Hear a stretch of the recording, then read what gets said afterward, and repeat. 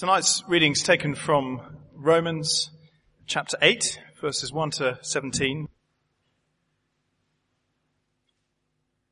Therefore, there is now no condemnation for those who are in Christ Jesus, because through Christ Jesus, the law of the Spirit of life set me free from the law of sin and death.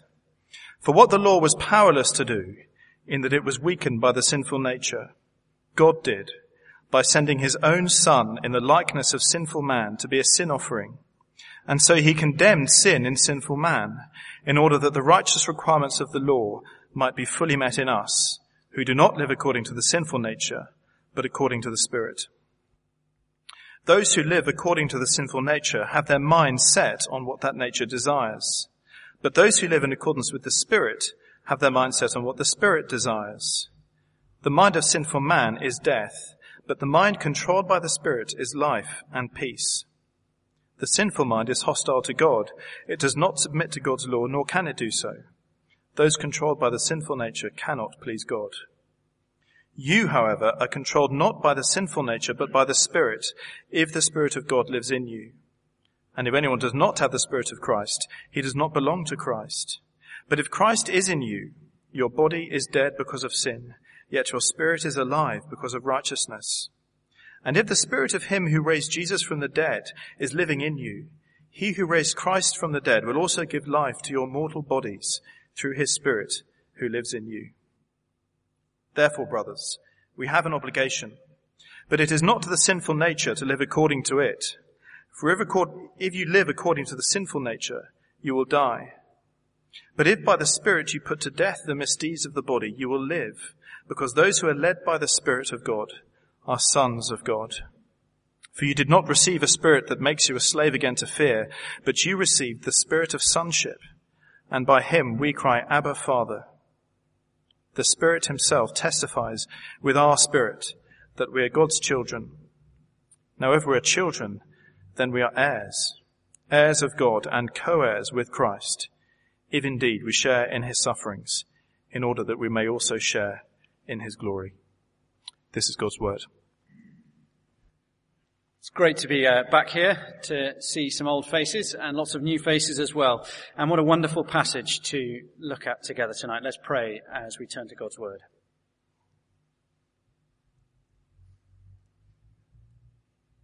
Our Father God, we do ask for your Spirit's help. We pray that you would help us not just to understand these words, but to believe in them, so that whether we're very new to these things or familiar with them, we might grow in our understanding of the truth about Jesus and the wonder of the cross. Amen. When I was 16, I sailed in a tall ships race on a big old 3-mast wooden schooner vessel, and two things stick in my mind from that voyage. The first was the sheer amount I puked up in just the space of 5 days. It was basically one continual Technicolor yawn with me leaning over the side of this vessel. I didn't have much body weight, and I lost half of it probably being sick. Enough of that. The other thing that sticks in my mind was the first night that I was on the helm, steering the ship's wheel. And we were in the channel, and it was a windy and quite blustery day. We were in heavy seas as well, and I was put on duty at the midnight watch. I was about 5'5", and every bit as, well, muscly as I am now. And I was told, steer the ship onto the bearing 070 degrees, which I did. That was the easy part. The hard bit was staying on that bearing, because every time a wave broke over the prow of the ship, and every time the wind gusted, we swung to port or to starboard. Every time. And so it was basically a 4-hour wrestling match between me and the ship to try and stay on the bearing. And the thing is, it really, really mattered, because the channel, the English Channel, is one of the busiest shipping lanes in the world. And either side of us were 50,000-ton tankers and freighters steaming along relentlessly. If I'd lost the fight to keep us on bearing 070 degrees, we'd have been turned into matchsticks, and the supertanker would probably have never noticed as it ploughed straight over us. It's just a simple fact. This passage isn't about sailing. It is about Jesus' death on the cross. Now, if you're new to Christian things, this is what the heart of Christianity is. This is what it's all about. At the risk of being slightly rude, if you don't get this, you don't get Christianity at all. But if you do get this, don't worry about how thick the Bible is. If you get this, you've really got it. For most people here, I have nothing new to tell you tonight. Nothing you haven't heard before, probably 1,000 times. But the thing is that like ships, you and I get blown off course continually, not by the wind that's blowing in London at the moment, but by our forgetfulness. We get distracted from the cross. By just all the busyness and the fun and the opportunities of London life. We've got careers to build. We've got gadgets to upgrade, festivals to go to, girls to chase, boys to chase. Life is busy and we just drift off course. Or by the suffering and the difficulties that come to us all and that make us doubt the truth of God's word. And it really matters that we don't get blown off course. Because there is no other salvation than the death of Jesus Christ on the cross. There is no other way of salvation. And so if you and I drift away from trusting in Jesus' death, we are in real danger. If you lose sight of the cross, if you drift from the cross, a couple of things happen. This is how you can tell it's happened. Firstly, we end up crushed with guilt over sin. Or, alternatively, we end up foolishly living as if my hard work, my efforts, the good things I do, my diligent attendance at church, all the stuff I do for God can make me right with God. If we drift from the cross, we'll give up in the fight against sin. We'll just give up. Because we won't think we can win. Or we'll chase around after every latest Christian fad, a new book that promises us the key to finally being free, the key to seeing victory over our sins. And ultimately, if we drift away from the cross, our lives will become small and worldly and very compromised. We will not be content and satisfied and full of joy as servants of Jesus can be. And we will leave no lasting legacy with our lives because we have lost sight of the heart of God. And you see, there is no neutrality in your relationship with God. You are rollerblading slightly uphill. You're either going forwards or you're drifting far away from him. There is no neutral ground. There is no coasting. It is a relationship. You're either growing closer to God or you're falling away from him. So I can honestly stand here and say to you, I have nothing new to tell you at the beginning of this year tonight. But what I am going to tell you is the most important thing you will ever hear in your life. So we're jumping into Romans 8. We're halfway through Paul's greatest ever letter, and it's as if he's paused in his argument to answer a few questions that have been bubbling up from the previous chapters. Paul, look, I know you say Jesus' death makes us right with God, but the thing is, I keep falling into sin. Quite often it's the same sin, actually. Surely at some point God's patience is going to run out, isn't it? He's going to say, look, I've had enough.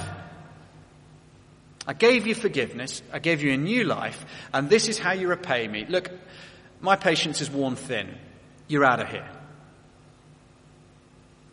Or secondly, Paul, what do I do about the fact that I wouldn't admit it, but deep down I'm quite glad I'm not free of some of my sins. I quite like them. There's not so much fighting as cherishing that goes on. And the truth is, even when I do try and fight them, I find I just deep down am so addicted. I don't seem to be able to or even to want to be free of my sin. What do I do, Paul? And Paul's response is Romans chapter 8. And the primary purpose of this chapter is not to tell you what to do. It's not a chapter that says, change your behavior, do this. That's not what it's primarily there for. It's not about what we must do. Instead, Paul's purpose is to encourage us, to excite us, to fire our hearts with what God has done. He wants to draw our affections away from loving sin and to teach us to love God and to believe God and to have hope for our lives, because not what we can do, but because of what God has done. Basically, he tells us this. He says, we dwell in a new era now, after Jesus' death and resurrection. We have a new identity. We're in Christ by faith, which means we have a new status as completely free from condemnation. We're just going to stick to verses 1 to 4 tonight, so don't panic if it gets to 7:25 and we're still only on verse 3. We're only going to the end of verse 4. Look at verse 1 with me. Romans chapter 8, verse 1. Therefore, there is now no condemnation for those who are in Christ Jesus. Firstly, notice how he describes your relationship to Jesus Christ. If you're a Christian, he doesn't say Jesus is someone you follow, although you do. He doesn't say Jesus is someone you're friends with, although you are. He doesn't say Jesus is someone who you believe in, although that is also true. He says you are in Christ. So tightly bound to Christ by faith that we are in him. That what is true of him is true of you and me. And the result of being in Christ is no condemnation now. There was a time when the sword of God's judgment was rightfully hanging over our heads, poised to strike. And there was a time when the placard around our necks read, condemned justly. But not now. Verse 1 actually begins with the word nothing in the original. You can paraphrase it as nothing. I tell you, if you were in Christ, nothing could be found in all the universe that could condemn you as guilty. Now think about that for a moment. Paul is saying, look, if there's 1,000,000 years between now and when Judgment Day takes place, and if God spends all of that 1,000,000 years scrutinizing in tiny detail every aspect of your life, looking at everything you've done, listening and replaying every word you've said, exploring the depths of your heart to see everything that you thought, every desire that you cherished, everything you set your love on, reviewing every website you ever looked at, listening to every person, witnessing, interviewing everybody who you had a relationship with, that you knew, that you met, that you worked for. Even if God did all of those things for 1,000,000 years, if you trust in Christ, at the end of it, at Judgment Day, God would say, no condemnation. God knows the shameful secrets, the thoughts and the lusts that we have buried so deep that we wish we could forget them. God knows it all. He sees it all in broad daylight. And he says, if you are in Christ, no condemnation. How on earth can that be the case for people who sin like you and me? Well, verses 2 to 3, because. Firstly, verse 2, because God has set us free by his Spirit. Because through Christ Jesus, the law of the Spirit of life set me free from the law of sin and death. Because of what Jesus did, we have been set free from the law of sin and death. Now, law here doesn't mean the 10 Commandments. Law means the power or the principle that governs us. We are under the power of sin and of death. That's our natural state. It's how all of us as humans are until we turn to Christ. In other words, we're addicted to sin. Now, sometimes we have the self-discipline to resist an individual's sin, but what I can't change is that my heart wants to sin. I've got the self-discipline to resist sometimes, but I can't seem to rewire my heart to not want to sin. And because we're under the power of sin, we were under the power of death. Condemned to eternal death is just the just sentence for people who have turned our backs on the God of life. See, if I turn my back on God and ignore the ultimate source of truth and love and justice and beauty, I deserve eternal death. But notice, he says more here than just that in Christ we're free from the condemnation our sins deserve. He says we've been set free from the law, the power of sin and death. We are no longer bound, if we trust in Christ, to give in. We are no longer addicts or slaves. At which point there are two options. 1, Paul is a liar. 2, I am an idiot. Don't laugh, you're in the same boat. Because unless you're wildly different from me, you feel quite addicted and unable to break the power of a number of sins. My day-to-day experience is that although since I started to follow Christ, I have seen some real change, my heart still feels addicted to self-pity, to pride, to lust, to worldliness, and to a heap of other sins that I am not even aware of. So how on earth do we reconcile the difference between what my experience tells me and what the Bible tells me? I went to a school where prefects had the sort of power that most third world dictators can only dream of.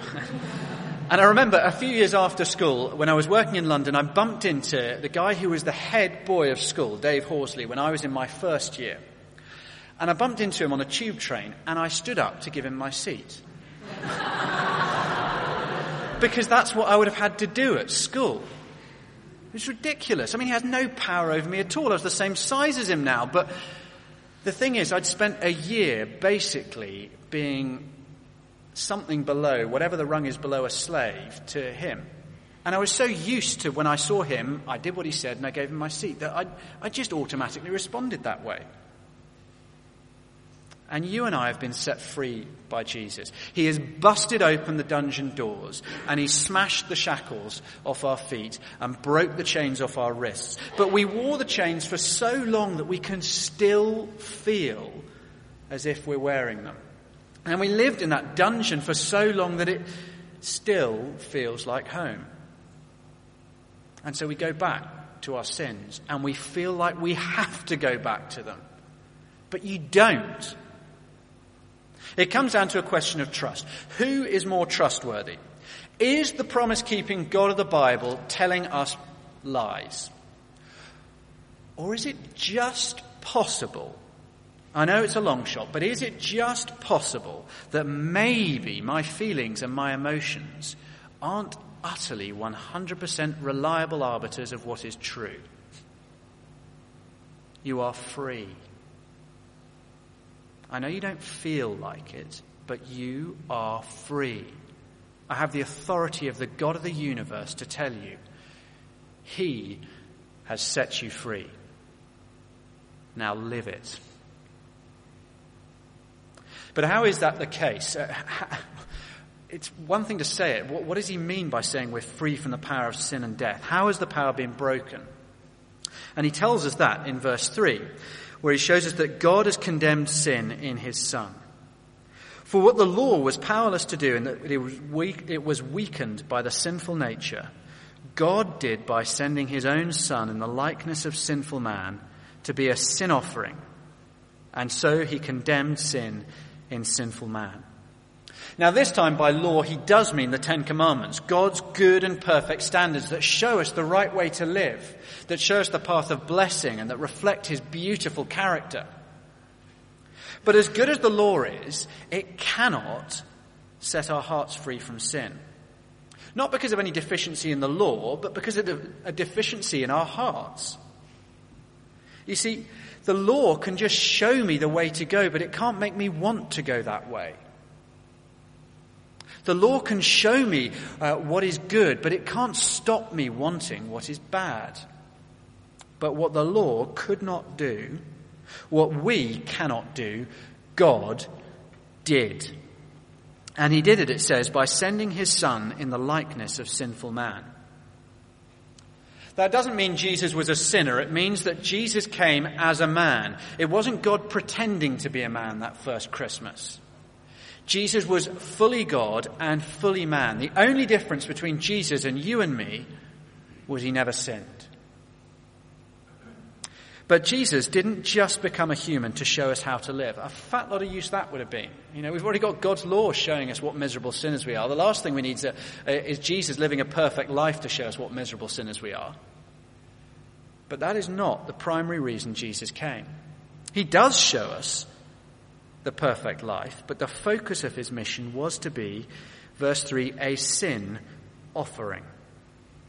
That phrase is channeling the Old Testament. The sin offering was a bull or a goat that was killed in the temple.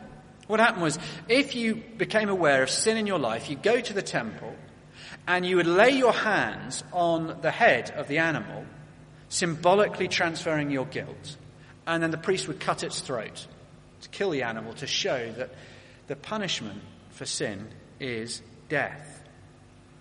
And Jesus died on the cross as the ultimate sin offering. Instead of symbolically placing our hands on him, physically placing our hands on him and symbolically transferring guilt, we put our trust in him, which really transfers our guilt to him. And he took the penalty in full, dying our death in our place on the cross in history. So in other words, sin was condemned, but it was condemned in Jesus on the cross rather than in me on Judgment Day. And that is why we are free from condemnation, because sin has already been condemned. It's interesting, in his account of the death of Jesus, Luke records that people mocked Jesus, and 3 times Luke records that they say, he saved others, he can't save himself. And it's deliberate irony, because Luke wants us to see that that is exactly right. They just don't understand why. God had to punish sin. If God is good and fair and just, he can't just turn a blind eye to the wicked things that have been done by us or to us. So the only way that Jesus could save others is by not saving himself, by sacrificing himself in the place of sinners like you and me who deserve that death. And because he took it all, there is now no condemnation left for you and for me. None has been left. The debt has been paid. You trust in Jesus and you are free. Well, the passage in the final verse finishes where it starts, with the results of the death and resurrection of Jesus Christ, the implications for us. And he tells us that those declared righteous by the Son's death are taught to live righteously by the Son's Spirit. Verse 4, so he condemned sin in sinful man in order that the righteous requirements of the law might be fully met in us who do not live according to the sinful nature, but according to the Spirit. The righteous requirements of the law's demand for justice and perfection, they're fully met by Jesus, his life and his death, and they're met in us as we put our faith in Jesus. They're met in us who now live by the Spirit's power rather than under the power of sin. Now that is a dense verse. It is quite complex to understand what's going on. But here's the big idea. We face a double dilemma because of sin. We are guilty. There is a punishment that must be applied to sin. Eternal death, final separation from God. But secondly, we are addicted. We're under the power of sin. There's an inner compulsion that drives us to sin. All the New Year's resolutions in the world are no good to me because it may be a new year, but it's the same old me with the same old desires and the same old weaknesses. What I need is a new heart. Now here's the thing, and here's what verse 4 is helping us to see. If God released sinners from the power of sin and death, but never punished the sin, he would not be a good God. Imagine if at the end of the trial of the murderers of Lee Rigby, the poor family have sat there hearing how they ran him down in the street and then butchered his body like a slab of meat in public. And they were quite open in court saying, yep, we did it. Imagine if at the end the judge had said, what matters most is that we help the men who did this, that we educate them, that we free them from the monstrous ideology that enslaved them and caused them to do this. And so what we're going to do is we're going to set them free and they're going to come and live with me in my beautiful village, and they're going to learn to love England as they see what a wonderful place it really is. Now that would be just disgusting I mean, can you imagine the family sat there saying, what do you mean that's the most important thing? What about justice? What about our son who was murdered? But God doesn't do that. He doesn't ignore the demands of justice. He is the perfect judge. So verse 4, he condemned sin and sinful man in order that the righteous requirements of the law might be fully met. Sin must be punished in those who do not live according to the sinful nature, but according to the Spirit. In other words, those whom God brings to new life and gives his Spirit to, he has punished their sins in full on the cross. Justice has been met. Likewise, though, if God just punished sin, but he left our hearts addicted to sin, he'd be like a foolish parent who always forgives their child whatever they do, but never disciplines them, never teaches them to stop doing the wicked things they do. But God is not like that. As this verse makes clear, those he saves, he changes. God begins a work of restoration and healing. Those whom he has met the law for, those whom have been forgiven through Jesus' condemnation in their place, walk according to the Spirit, are set free. God's Spirit lives in them, teaching us now to live for God, not for self. It is a lifelong work as he weans us off sin. And it's a sometimes hard and painful work, but it is a work that God will complete. So God is neither unjust nor foolish. Our guilt is punished in Jesus, and our hearts are set free so that under the influence of the Holy Spirit, our behaviour really will start to change. That's the big idea that's going on here. Now, that doesn't mean you can expect sinless perfection if you put your trust in Jesus. But you can and should and must expect real change. The power of the Holy Spirit. In the arm wrestle against sinful desire, suddenly we find the huge muscle-bound arm of the Holy Spirit wrapped round ours, helping us fight back. Perhaps even better still, the Holy Spirit is at work rewiring the tastes of my heart so that alongside the desire for sin, there is a growing desire to please God. So it's not just a battle between discipline and desire, which is always just a game of the clock. How long can I hold this time? It starts to be a battle of the desire for God against the desire for sin. And that is a much fairer fight. But keeping our eyes on the cross, steering straight towards the cross, is the only safe path. It is only as we look to the cross and the condemnation of Christ and the power of God that we will steer the right course as Christians. See, we all get blown off course. I've met lots of Christians who struggle with guilt. I've struggled with it myself at many times in my Christian life. Sometimes sin just feels too heavy. You think there's no way God can forgive something like this. I've been a Christian too long and yet I've done that. How could God ever forgive me for something like this? It's just too ugly, too depraved, or the consequences for other people have been far too awful. And we feel a great weight of guilt. Or some of us have never turned to God and we feel certain that given what our life is really like, if those nice shiny people in church really knew some of the things that went on in the darkness of my heart, there's no way they, or especially not their God, could ever accept me. Bizarrely, this is the flip side of those of us who think we're okay with God. But we think we're okay with God because, well, actually we're doing all right. There are no massive ugly sins in my past. My life at the moment's pretty good. I'm following Jesus pretty faithfully. Not perfect, but most people would say I'm pretty sorted. Both those attitudes have totally lost sight of the cross. Both have drifted into the shipping lanes. Because both think God will accept me, or God is bound to reject me on the basis of how good or how awful I am.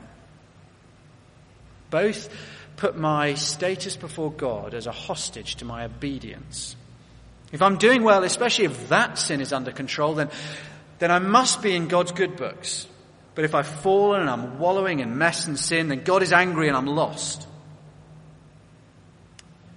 look away from yourself and look up to God. Look to the cross. Of course God has to condemn sin, but he has done in Christ on the cross.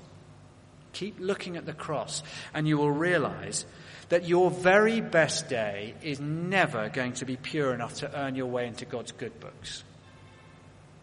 And your very worst day could never be bad enough to see you thrown out. If you are in Christ, there is no condemnation, but only if you are in Christ. Others of us, I guess, will have a very different problem. We're happy trusting Jesus' death for the guilt of our sin. We don't mind saying, we're very happy saying Jesus' death has the power to deal with my, I'm free from hell, I'm free from condemnation, all that sort of thing. But what we struggle to believe, if we're honest, is that Jesus' death has the power to release me, not from the consequences of eternal sin, but here and now. Some of us are trying hard. We're doing our best to resist sin. But we know deep down that it's always just a matter of the clock. How long before I give in again? How long before I say it, do it, dream it, fail to stand up again?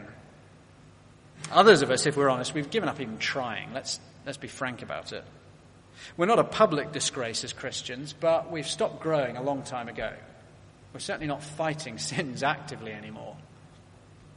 And again, both of us have drifted from the cross and into danger. We're relying on our own puny strength and in the arm wrestle with desire for sin. If all I've got to rely on is my puny self-discipline, well, there's only ever going to be one result.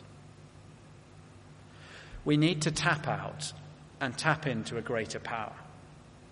The power lies in the cross. In the cross, we see Jesus win a decisive victory over sin and death. He overpowered Satan and he crushed his head. Satan is a beaten foe, but it's only at the cross that I see that. He set us free. When I look to the cross, I'm reminded the dungeon doors have been smashed open. I don't need to lie here. I'm no longer a prisoner. I'm no longer a slave. I can get up. But we forget. We get distracted. We become discouraged. And like the ship, we need continually, daily, to steer ourselves back to the cross. You never outgrow your need of this as a Christian. The most mature, the happiest, the most content, the Christians who are living the most effective lives for God in this world are the ones who don't move on and grow out of coming back to the cross daily. They're the ones who live at the foot of the cross. See, the mains electricity supply empowering the Christian life is at the cross, and our batteries have a very, very short rundown time. It's the way to look at it. We need to recharge our batteries there daily. We come back to the cross. It reminds us I'm forgiven. I don't earn my way. I don't have to keep this level of obedience or God is mad. I'm forgiven. I'm loved. My sin has been punished. And at the cross, I'm reminded there is power. The power of Jesus' death that unlocks the Holy Spirit, that gives me power to fight sin. It's there for me every day. But it's only at the cross I'm reminded of that truth. I won't be reminded of it at work. I won't be reminded of it on Facebook. I won't be reminded of it when I go out for a night with my friends. I'll only be reminded of it when I turn back and look at the cross. Don't let church or Bible study or your own private Bible reading and prayer become something you get, well, it's just the easiest thing to ditch out when a better offer comes up, as it always does in London. Stop seeing daily Bible reading as a chore, something I've got to do. It is not. It's plugging into the mains. Listen to talks that in the past have really stirred you with how wonderful Jesus' death and his forgiveness is. Turn to passages in the Bible regularly that remind you, that refocus you, that rewire you, that re-energize you with the death of Jesus in your place, the resurrection of Jesus that brings you new life. See, in the cross alone, you will find the reminder, the truth that sets you free. The cross alone will tell you you cannot ever be good enough to get by on your own efforts. God will punish sin. And at the cross alone you will be reminded that God has done that in Christ, and so you are free. At the cross alone you will find that God has broken not just the penalty for sin, but also the power. Your heart does not need to keep going back to the same sins. Turn to Christ and you'll find there is power to fight, to honour God, to live gloriously. All of us need to hear the word of the Lord. There is no condemnation now for those who are in Christ Jesus. Let's pray together.